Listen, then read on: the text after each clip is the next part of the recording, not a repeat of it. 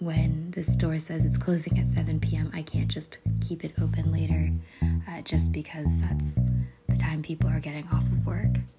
And they begin to, dip the roller brushes into the white paint. And they begin to literally paint over billboards for tobacco and alcohol products.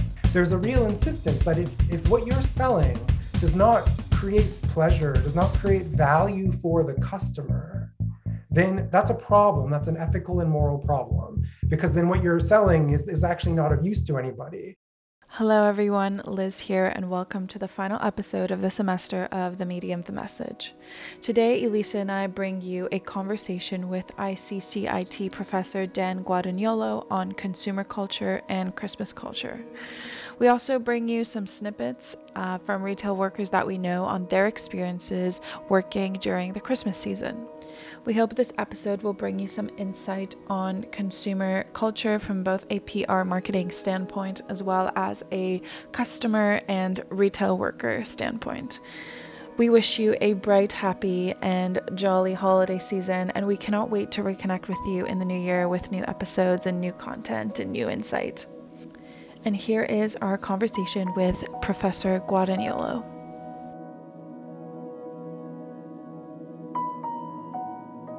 Sure. So first, my research in terms of my job, and then more generally the kind of non-academic writing I do. Sure, yeah. Sure. Okay. So I'm an assistant professor in the teaching stream at the Institute of Communication, Culture, Information, and Technology, which I think UTM students know better as ICCIT. And the institute houses the DEM program, the TCS program, the CCT program, and the professional writing program. And I teach between digital enterprise management and communication, culture, and technology. While I teach in communications, my PhD is actually in history.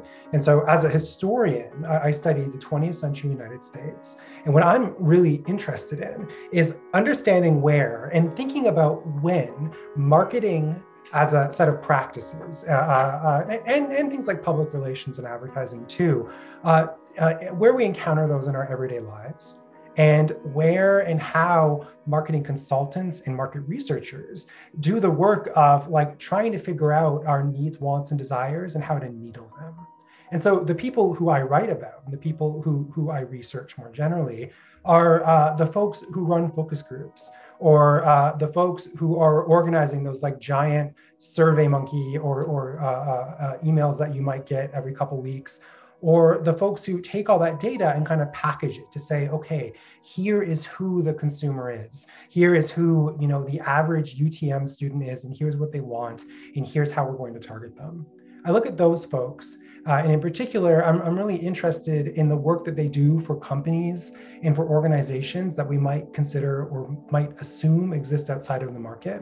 And so one example of that would be to explore how companies like Kimberly-Clark, which owns Kotex, have attempted to push their content into public school classrooms, where commercial sponsorship of education or commercial sponsorship of sex education in this instance have shaped what we learned as kids or what we learn as students without us even realizing it. So if that's my sort of historical research, looking at how that evolves over the second half of the 20th century, I'm also interested in writing for the broader public about the relationship today between public relations, media management and strategy, and sort of just contemporary life. A question I like to ask myself when I'm doing this kind of writing more publicly, so in my kind of non-research life, is, okay, what are my assumptions about a company like Facebook or a company like Google? And how many of those assumptions are kind of emerging out of their strategy? And where do my opinions either line up with or separate from their kind of overall goal as they're planting stories, as they're hiring interlocutors, as they're working with sponsors to shape public narratives about their organizations? Yeah, that's super cool. And can you tell us a little bit more about what made you so passionate about your area of study?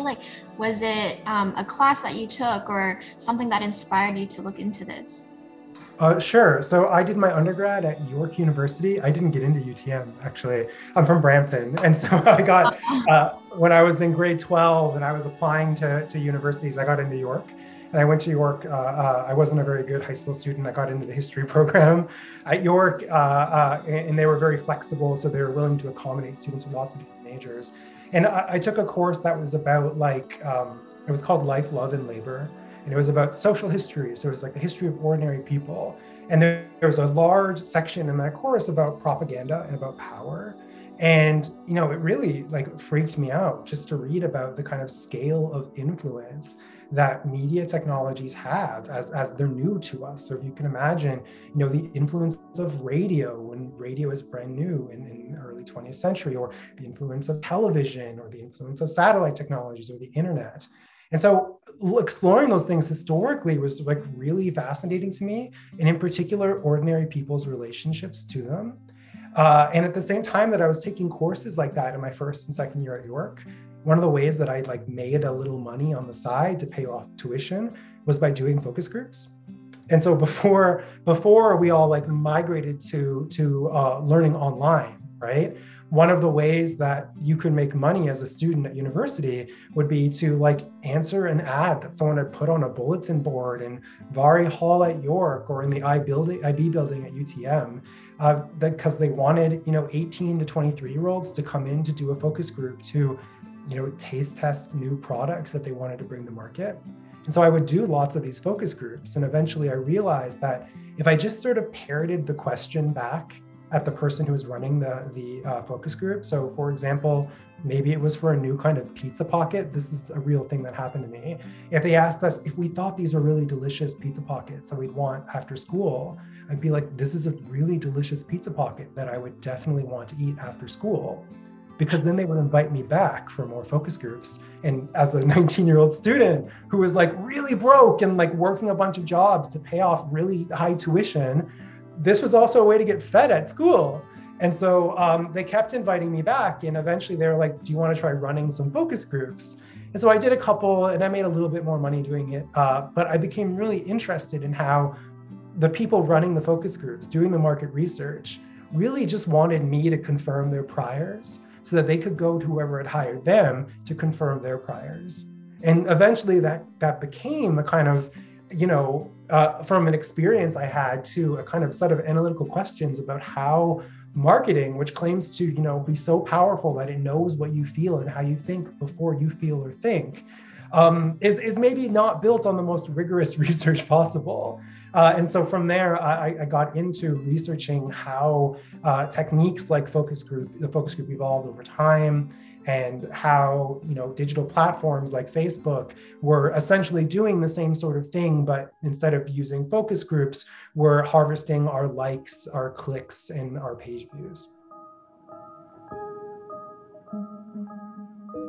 So you've studied it both historically, and you've been part of this consumer culture, marketing, PR conversation yourself with your work. So how would you say it's changed since the 60s, which is kind of where your research focus starts? And what is the current direction of corporations and companies that you see us going to? So from my understanding of what you've said so far, it's kind of marketing is really just at the company's best interest rather than ours. They are looking for people to answer questions the way that they want them answered, right? So is that kind of where you see it going, where our data is being collected for their to their advantage? This is a really interesting question, right? Because when we teach marketing, we say, or we define marketing as a process of delivering value to the customer. And that has to be something the customer wants. And ethical, that, whatever you're selling needs to be representative of the wants and needs the customer has, and therefore it has value to the customer, right? And in the most recent iterations of very popular marketing textbooks, there's a real insistence that if what you're selling does not create pleasure, does not create value for the customer, then that's a problem. That's an ethical and moral problem, because then what you're selling is actually not of use to anybody.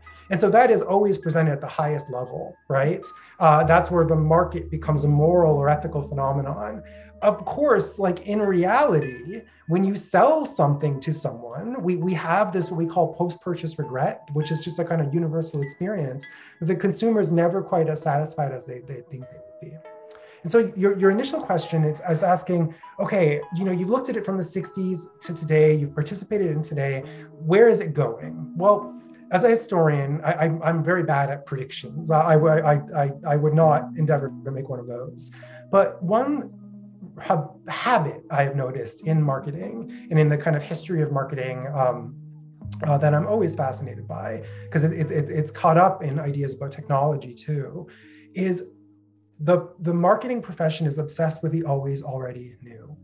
Meaning that if you go through, and I have two wonderful ROP students doing this right now, if you go through 40 years of the American Marketing Association's newsletter, you just constantly find these headlines that are like psychographics, changing the marketing game, or moving beyond demographics, or neuromarketing, the latest frontier.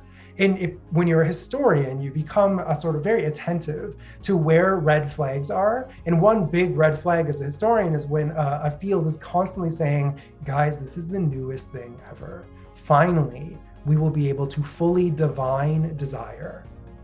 And so marketing over the past 60 years, and this goes back to the early 20th century too, has always been about, understanding through and through what's actually going on in our minds as consumers, as ordinary people. But the kind of anxiety that's at the heart of all market research is that we can never really know. We can never really know why someone wants something, why they don't want something, and why that opinion or perspective might change over time. And so for me, the kind of recurrent theme of this new technology, this new strategy will finally fully capture and manage the consumer, that wayward figure that we all want to both deliver value to and extract capital from. It teaches you that it's a fiction. So even today, when we see headlines about, as I mentioned earlier, forms of neuromarketing that are meant to capture where you are sort of experiencing desire without even feeling it. Well, they were saying that in 1982 about psychographics, right? And you can look back at this pattern, and it teaches you to be wary of where and how the profession sort of imagines itself going, and to recognize that it has a very shallow sense of its own history. It's really interesting how you were talking about marketing, putting headlines about the latest new, because I remember talking to my brother about the latest iPhones that have come out, and how more recently, like, people online have been saying how there haven't been that many changes, and yet they seem to like market it in a way where it's like really new and like really different when there actually isn't that much different. And so I don't know, like, I'm just kind of reflecting about marketing and how sometimes like we feel like we need the product, but like we don't actually need it. And it's just kind of like there's smart marketing.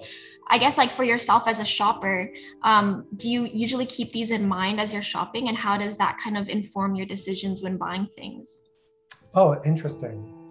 And of course, so the newness I'm talking about in like, the marketing newsletters, something like that, that's their excitement over new technologies. Someone who is in digital marketing, or who works as a marketing strategist or is a consultant, it's not quite the kind of cadre of hidden persuaders that we often imagine it might be. A lot of folks who do this work, also believe in it, and I want to understand why and how that belief works. And I don't want to argue that they're pulling gotchas on us. And your question is really cool because it brings us to the consumer, right? We are sold on the always already new as well, and so kind of both sides of the equation are always experiencing this. And something I often talk to students about is it's not that like once you can pick up on the kind of rhetorical tools of advertising messages, because they're very often the same kinds of things. This is a line extension. This is a minor revision to the processing power of this tech, or we're going to add a 7th camera lens, right? I think that it's important to note that like you can pick up on those things, but one still experiences desire, right? Like I still like buying new stuff because I exist in culture the same way that my students do, the same way that my brothers do and my parents do. And so bringing a kind of critical eye to an advertising claim, or what maybe we should call it instead as an advertising promise, that this product is magical and it's going to create a sense of connection or a sense of authenticity for you. They're really hard to dismiss as people, whether you have a PhD or you've worked in sales or you work in strategy. Anytime someone is promising to fulfill something for us is a kind of really profound promise. So I don't think I'm any good at resisting those things myself. I'm just more familiar with the kinds of recurrent strategies or what to expect when a new claim is made by a company or a revision to a product as you described.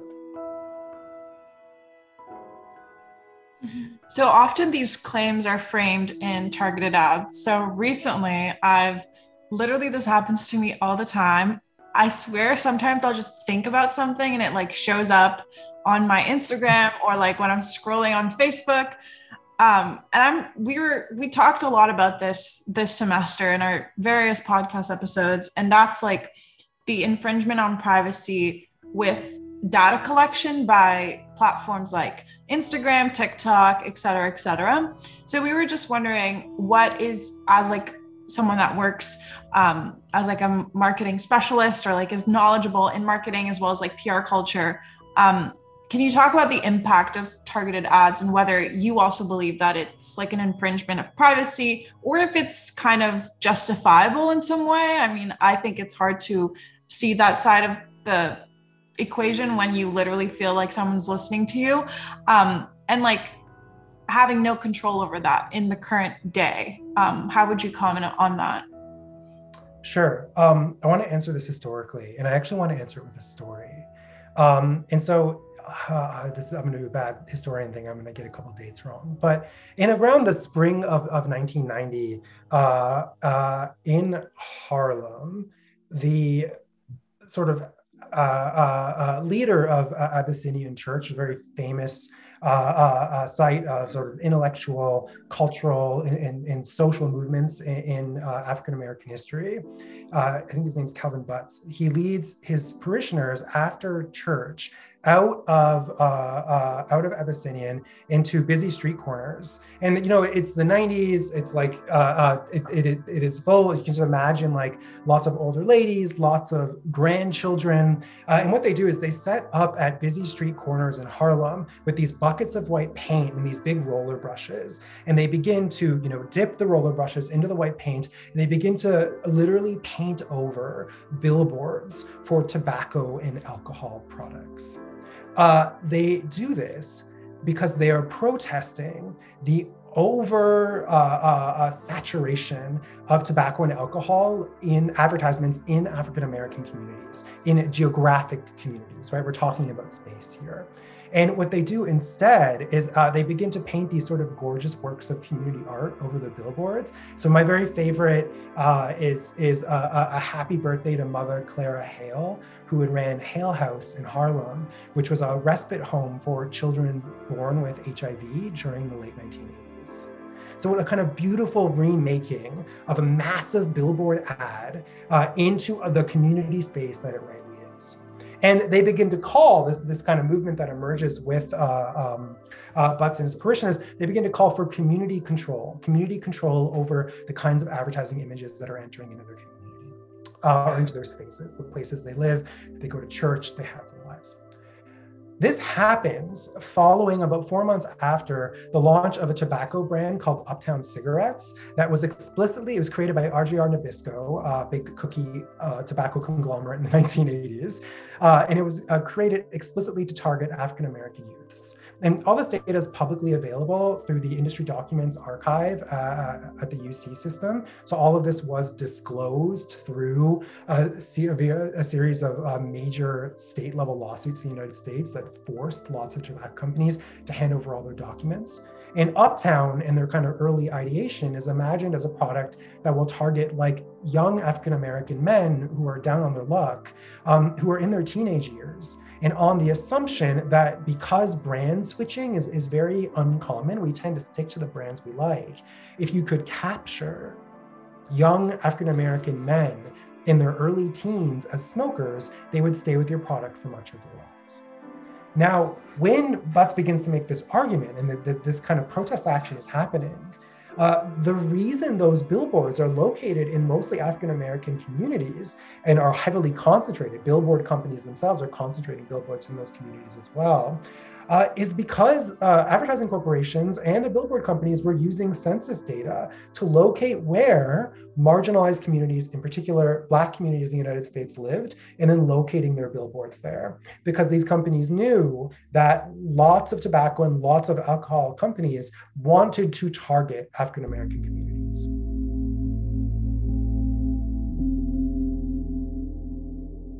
And so, this is 30 years ago, 1990, 31 years ago.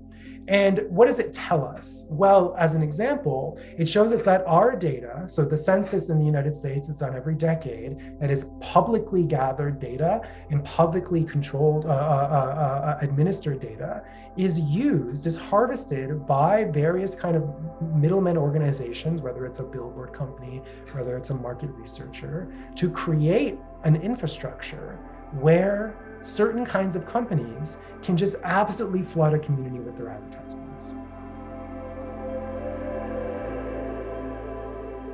Now, we live today in a kind of, a digital economy wherein I don't get to see what any of the ads that YouTube get look like. And you don't get to see the kinds of ads that I get.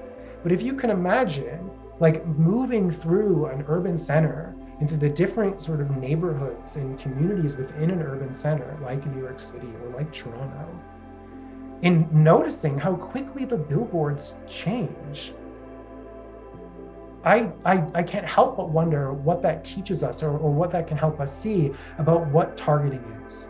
And so these protests were so powerful that, they made the New York Times. No company, no billboard company or alcohol company dared press charges through the New York City Police Department because they'd be arresting little old ladies and their grandkids, right? But it forced this language of target marketing into public discourse, so much so that the cover of Adweek, just ahead of the 1990 census, said, we have this awesome power as advertisers and marketers. We get to deliver what people want, but are we using that power in dangerous ways? Are we exacerbating health inequalities amongst all communities that are already punished in infinite other ways by capitalism?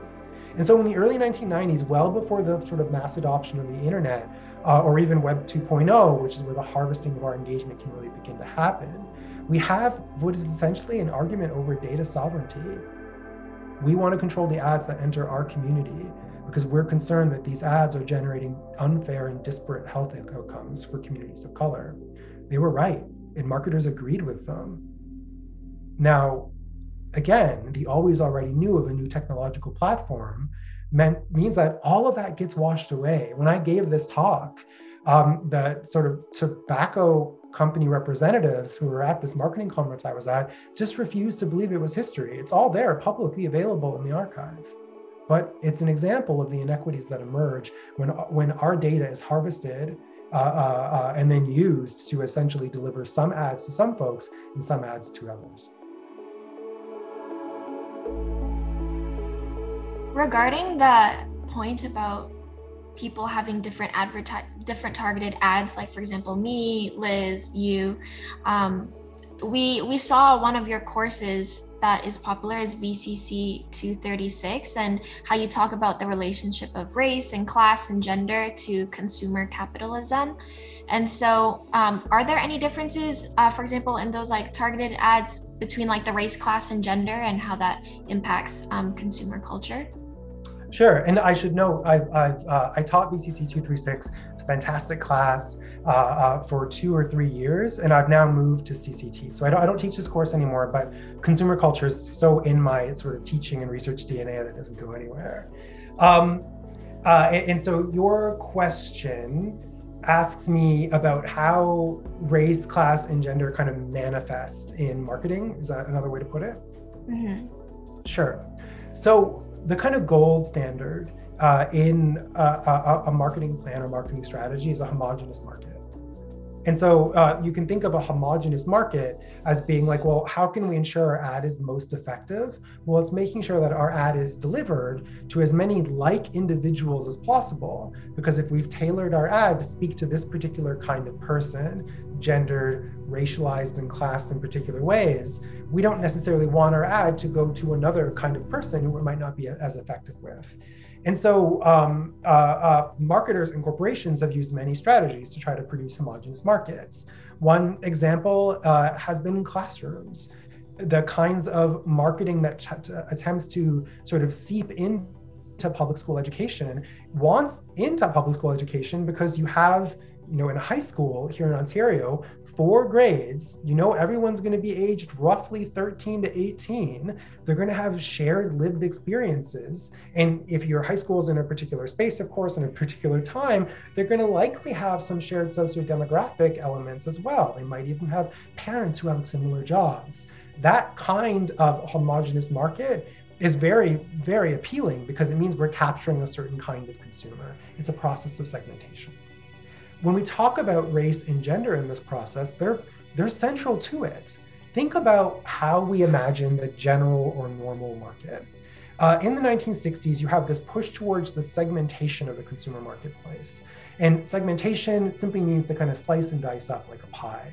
Well, the general market actually never really goes away. In my research, in the book I'm working on now, I make the argument that the general market endures as a representation of normativity.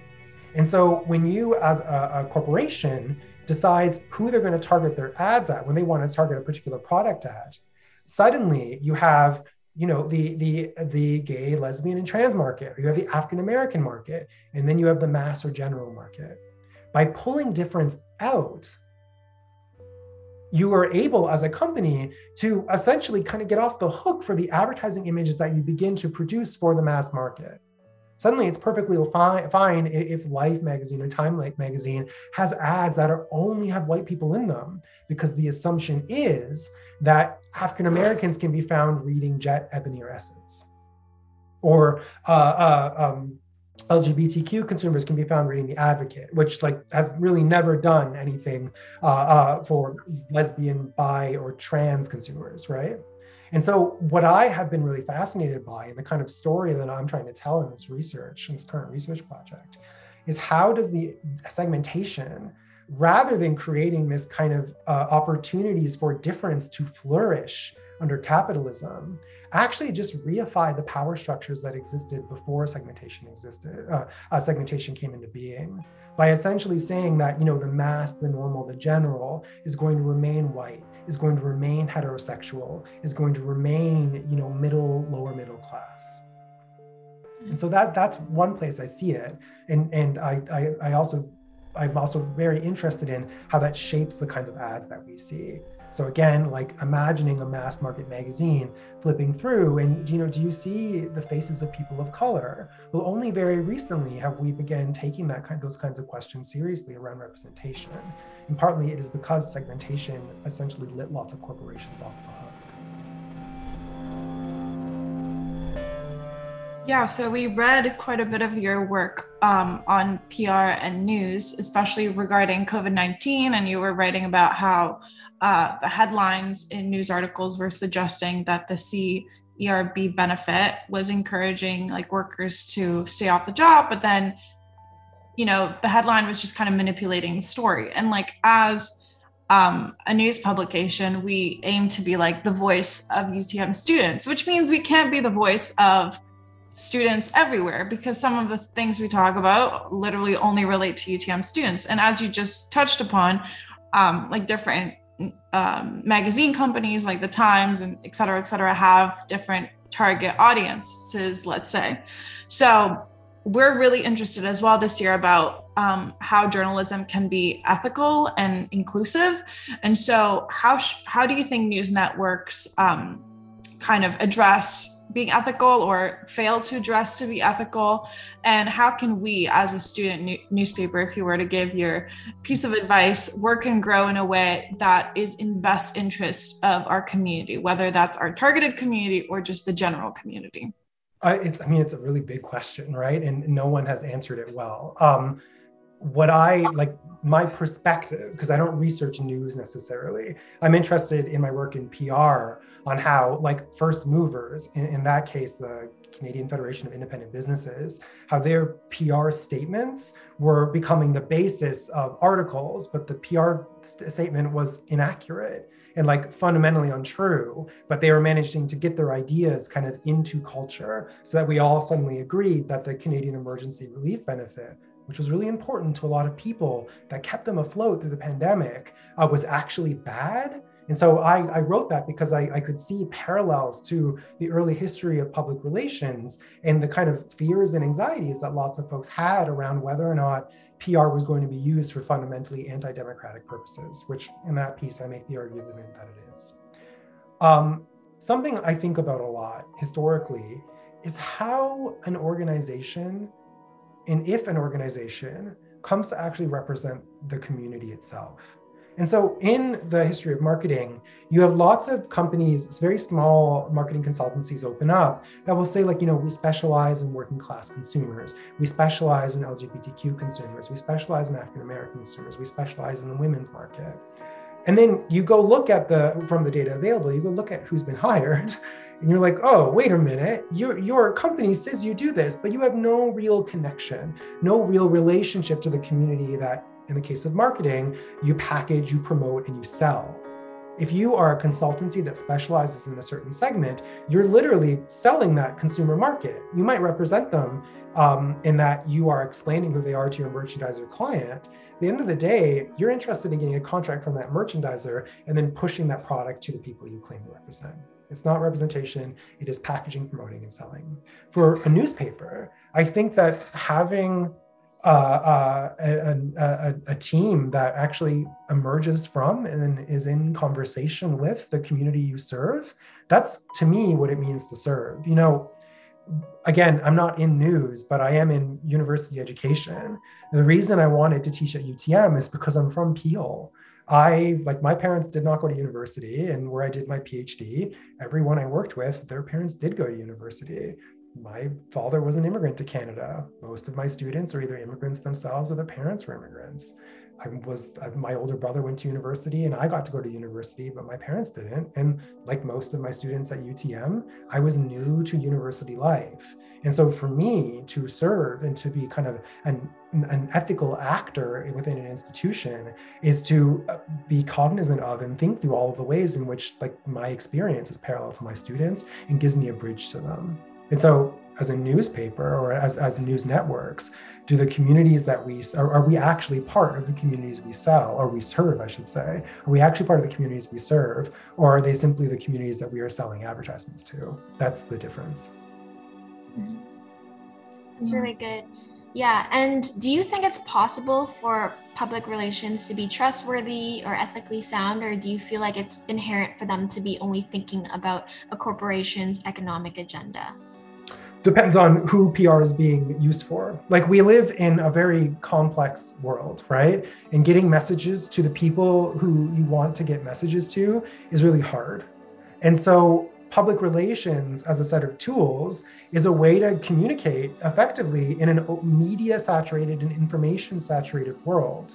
Now, if what you're communicating is a set of political positions that serve your population, and your population is, let's say, much smaller or much wealthier than the kind of average folks who are also accessing this source, then that's not particularly democratic, it's not particularly ethical, and one's eyes should be open to that.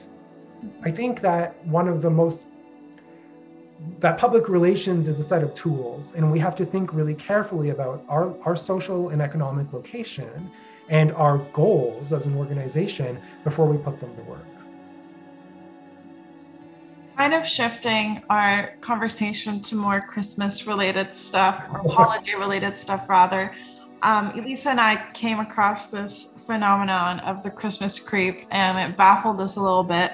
And it's pretty much how companies increase the time span of when they can profit through like marketing something as like holiday sales. And each year it's seemingly becoming earlier and earlier, which honestly, now that I think about it, I have noticed that a little bit. I worked in retail for 5 years, and I swear to God, it just keeps getting closer to Thanksgiving. It's like the day after Thanksgiving, it's Christmas. So things like Christmas music and Christmas lights and holiday sales, and preparing for different types of sale events like Black Friday and Boxing Day and things like that. What do you think about this, and how does it play into your knowledge of marketing and PR? Oh, it's exhausting. Firstly, I think people want a break, and there's almost certainly market research on how to collaborate that, how to produce that kind of break. I would say, it makes sense. Like we can, you've already hit the nail on the head. We can see why this happens. Companies require different kinds, or merchandisers or advertisers, I should say, require different kinds of punctuations in the calendar. And that kind of quick pivot to a new season is a way to hopefully increase your sales, but also sort of create a permission to folks to do this kind of buying, to engage in these kinds of commercial activities. I think one of the most interesting things about this podcast that you're putting together is that you're drawing in workers and consumers. And I can't help but wonder, I don't want to turn the question on you, but I often think about like the actual experience of working through that extremely fast pivot when I lived in the United States, from Thanksgiving advertising and merchandising to Black Friday, the worst day to work retail in the US, to like literally the following Monday, now it's Christmas. While this might increase margins and like improve sales drastically, and also give consumers a sense of, again, permission to what they want to do, or what they might be allowed to do as buyers, it also just seems like a grinding experience for people who work in retail. When I was a teenager and I worked at like mall jobs, or I worked in like consumer-facing jobs for other organizations, we didn't really have Black Friday as present as it is today. It's really migrated over the past, I think, 15 years or so, or 10 years or so. And I can't imagine what it does to folks who have to work through that. That is mostly where my mind goes when I think about the extension of Christmas creep. And this is where I thought I would weigh in my experience working retail through Christmas time and Thanksgiving and Boxing Day and all of that. So I worked in retail for 4 years, through 10th, 11th, and 12th grade of high school, as well as my first year of university and a tiny bit of my second year. And I learned a lot by working retail, especially in that first year as a 15-year-old. I learned a lot about how to communicate with strangers, a lot about consumer culture, about how we shop, how others shop, shopping habits, how to save money, how to handle money. So yeah, I worked in a bakery at a grocery store, and it was an experience. I made lots of friends, also had some unforgettable, both good and bad experiences. But towards the end, I became painfully aware of kind of the troubles that came along with working retail and retail stores. So during Christmas time, what would happen is we would have these huddles every year. And having been there 4 years, I, always had these huddles to look forward to.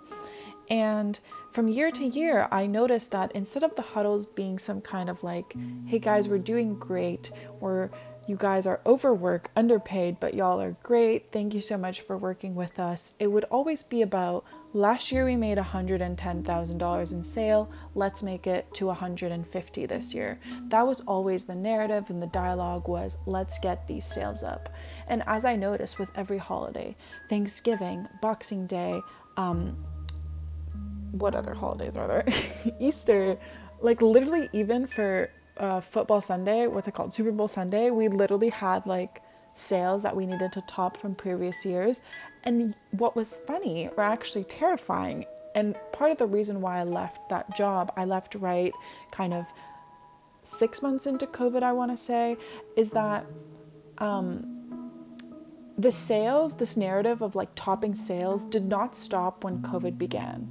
So as an example, stores started to have kind of limits on how many people could enter the store, but the manager of the store found that with the limits, our sales went down because not as many people wanted, like there were lines outside the store and not as many people came because they didn't want to stand in line. So instead, what she did is she kind of ignored the governmental rules and regulations on how many people to let into the store, and it was chaos. I stayed, my last day was Thanksgiving of last year of 2019. Yes, 2019. No, 2020. And I was like, this is the day I get COVID, because it was so crowded. It was so busy. We were overworked. We were underpaid. We were like no social distancing whatsoever. It was terrifying. And I realized that at the end of the day, the store and the company and the whole entire organization only cared about their sales as like literally so much more than they cared about our well-being.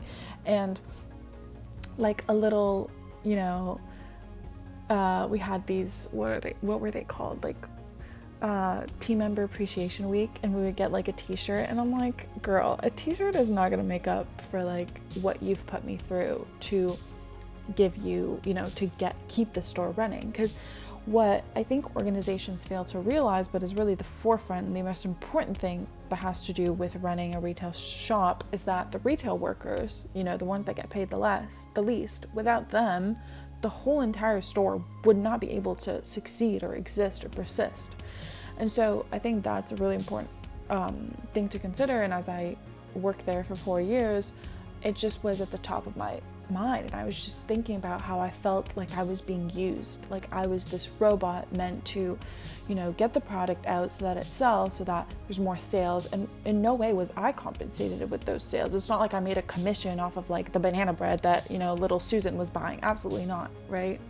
And then another thing that I noticed was, and I think I really wanted to point out in my little speech right now, is that you, as a retail worker, you realize what kind of consumers there are, what kind of customers there are. And I became so aware of the kind of customer that I wanted to be. Like, I never wanted to be the customer that doesn't say thank you, or doesn't appreciate someone's hard work, or doesn't say thank you even when, you know, what they want isn't available, or doesn't get angry. Like, that is the customer that I've become, and that is something that I, you know, when I'm cashing out at the grocery store now, I'm like, thank you so much, have a wonderful day, right back at you, because that is so important. And appreciating and giving your little moments to retail workers is so important. So I hope I leave that with you for this holiday season, for the Boxing Day. I will be looking forward to the Best Buy fights on my Twitter timeline. But other than that, please be safe out there and be nice to retail workers. Now I have 2 really short interviews for you with retail workers that are friends of ours, of Elisa and I's. And I just wanted to share their experience with you guys, and hopefully it'll enlighten you as much as mine has. My name is Michelle, and I worked in fast food for about a year, from January 2017 to December 2017. I just wanted to keep my place of work a little bit more confidential, because they're not a really big or well-known company, but I feel like it still applies.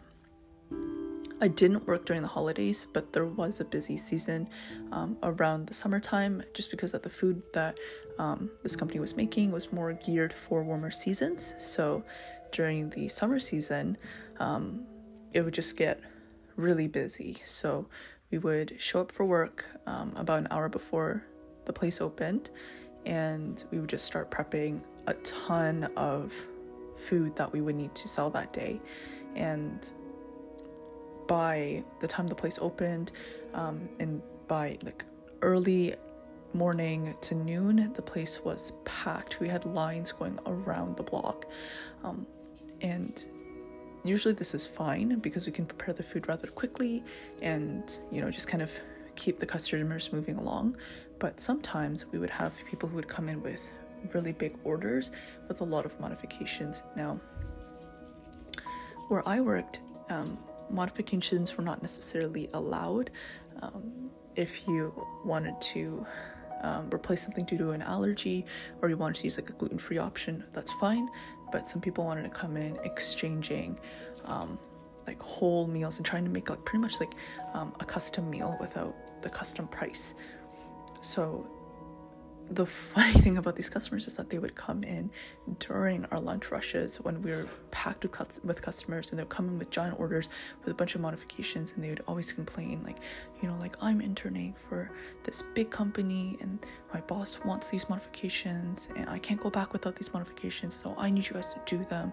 And we would kind of be caught in the middle and deciding, do we break our rules for a couple of rich like financial district guys, or do we have to keep our cool and kind of get the intern to take back the dishes that were closest to what her bosses wanted, right? So I would pretty much describe my experience working during the summer seasons, or like during busy season, as hectic. And something that I would want customers to know is, if a store has rules, then there are rules, right? They're set in place by the higher ups. They're not set in place by the people who are serving you. So don't take your anger out on them, even though they might be enforcing it and they might be really frustrating you. It's not fair to them. We weren't paid that much at the time. And our bosses were not happy with the minimum wage increase. We're dealing with a lot too. One particular story, aside from like the financial district guys, some people came in pretending that there was a fly in their food. So they would come in with their food pretty much all gone and complain that a fly had flown into their food. So they wanted a refund. We gave them a refund just because we didn't want to bother and start a fuss. But don't be a Karen. Don't be that guy, right? Like, if you finish most of your food, then just let it go, right? Especially since this place is a little bit smaller and, we don't have giant corporations backing us, right? It was just a small little shop. So yeah, I hope this, I guess, can explain to customers that, servers have souls too, and to just be nice to them during busy holidays. Hi, my name is Brenda, and I currently work at a bookstore. If I were to describe my experience working around the holidays in one word, it would be underwhelming. I think a lot of people have been saying that they would rather go to Amazon and just get things delivered to their doorstep versus having to step foot into a mall, especially as the pandemic is still going on. So with the convenience of things being delivered within 1 or 2 days, it just makes more sense for people to go and buy things online, especially when the selection is wider online than it would be in a physical bookstore. I think shoppers around the holidays, especially don't realize how overworked sales associates are. So at the specific bookstore that I work at, I work from open to close, which is 10 a.m. to 7 p.m. I am there by myself all day. So as much as, people come in after work and they like to peruse and take the time closer to 7 p.m. when I'm closing to look around. I would love to be able to accommodate everyone, but I am overworked. I've been there all day. And when the store says it's closing at 7 p.m., I can't just keep it open later just because that's the time people are getting off of work. So on one of my shifts, a mom and her little girl came in and they were picking up 2 toys, and the mom was asking her daughter how much the toys would be together just to get her to practice addition and numeracy skills. So that was really cute. And she was also trying to get her to count out the amount of change that was needed. And the girl was looking for the amount that was written on the coins. She couldn't find it. She didn't know how much each coin was worth. And so when she handed all the coins to me, I counted it out. She had given me 2 quarters, a dime, and a nickel, so in total that was 65 cents. So I was counting it out, 25, 50, 60, and then 65. And her mom was like, oh, that's how you count coins. You have to add all of them together like that. And the little girl was like, how was I supposed to know that that's what the coins were worth? That the quarter didn't have a moose on it. How was I supposed to know any of that? Anyway, it was just really, really cute. The mom was just practicing with her daughter, how to add things up and how to calculate costs and count out change. And I think that was just so cute because she was exercising those skills outside of school and just making sure that her daughter knew that the value of money and the value of different coins. I'd like to thank Michelle and Brenda for sharing their stories with us. Such different yet somewhat similar conclusions. Thank you for that. Professor Guadagnolo is currently working on a monograph about the history of market segmentation. He's also interested in a project on the economics and sponsorships of textbooks at the university level. We'd like to say thank you to Professor Guadagnolo for taking the time to speak with us today. You can all connect with him on Twitter at Dan_Guad, that's GUAD, or by email, daniel.guadagnolo@utoronto.ca. A happy and healthy new year to all from the Medium team. We wish you all the best and can't wait to share new episodes in 2022. Please check out our final issue at themedium.ca and share your thoughts and experiences with us on Instagram at themessageutm.